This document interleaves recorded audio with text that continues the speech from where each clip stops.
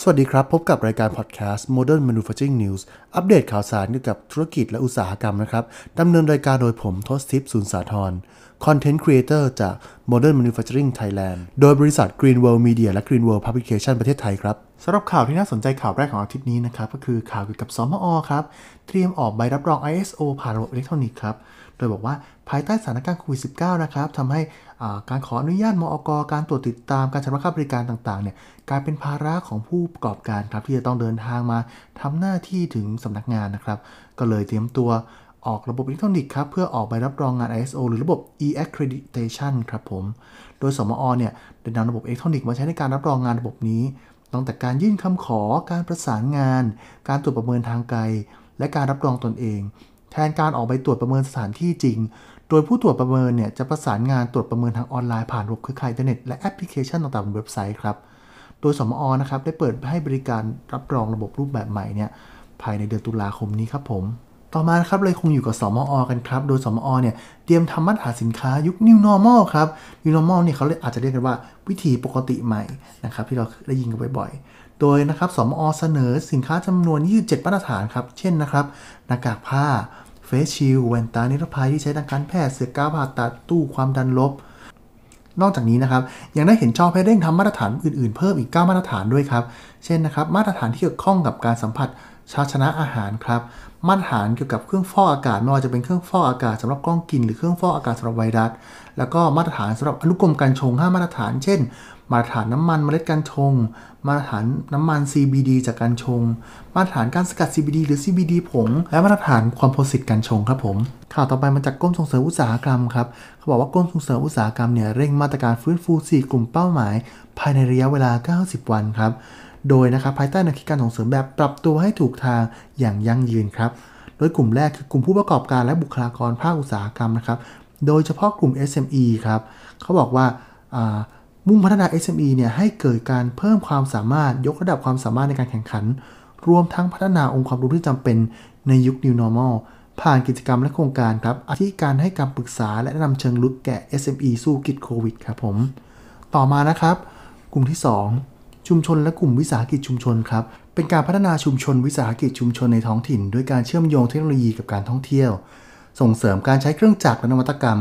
เพื่อเพิ่มศักยภาพในการประกอบการให้แก่ชุมชนท้องถิ่นให้ได้มาตรฐานนะครับและมีความสามารถในการแข่งขันครับผมกลุ่มที่3ครับเกษตรกรและธุรกิจเกษตรนะครับให้เกิดการพัฒนาบริหารจัดการด้านอุตสาหกรรมครับหรือ industrialization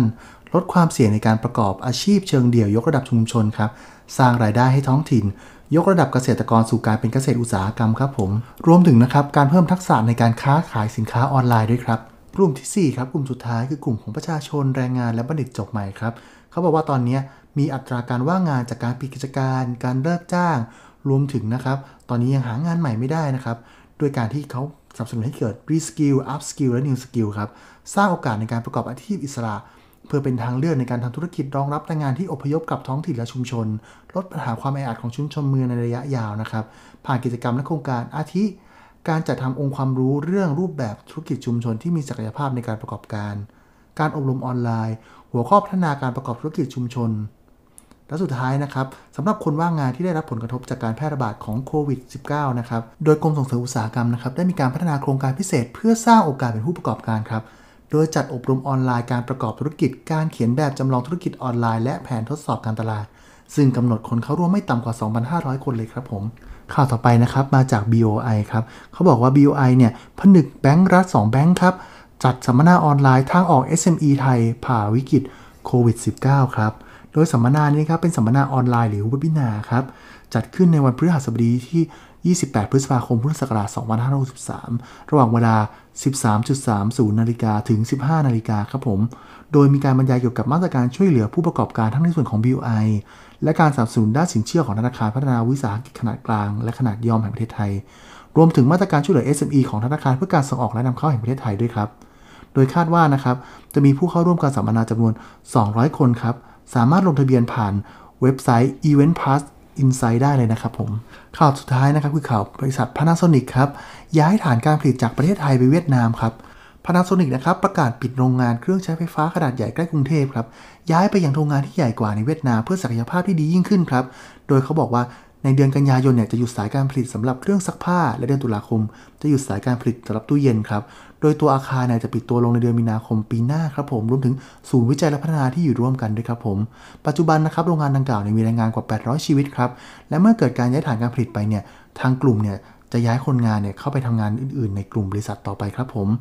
การย้ายฐานการผลิตกลับไปเวียดนามเมืองฮานอยนะครับเพราะว่าเกิดขึ้นจากการต้องการลดต้นทุนครับไม่ว่าจะเป็นการจัดหาชิ้นส่วนโดยการปรับเปลี่ยนในครั้งนี้นะครับมาจากความพยายามในการลดต้นทุนกว่า930ล้านดอลลาร์สหรัฐนะครับสำหรับภายในปีงบประมาณมีนาคมปี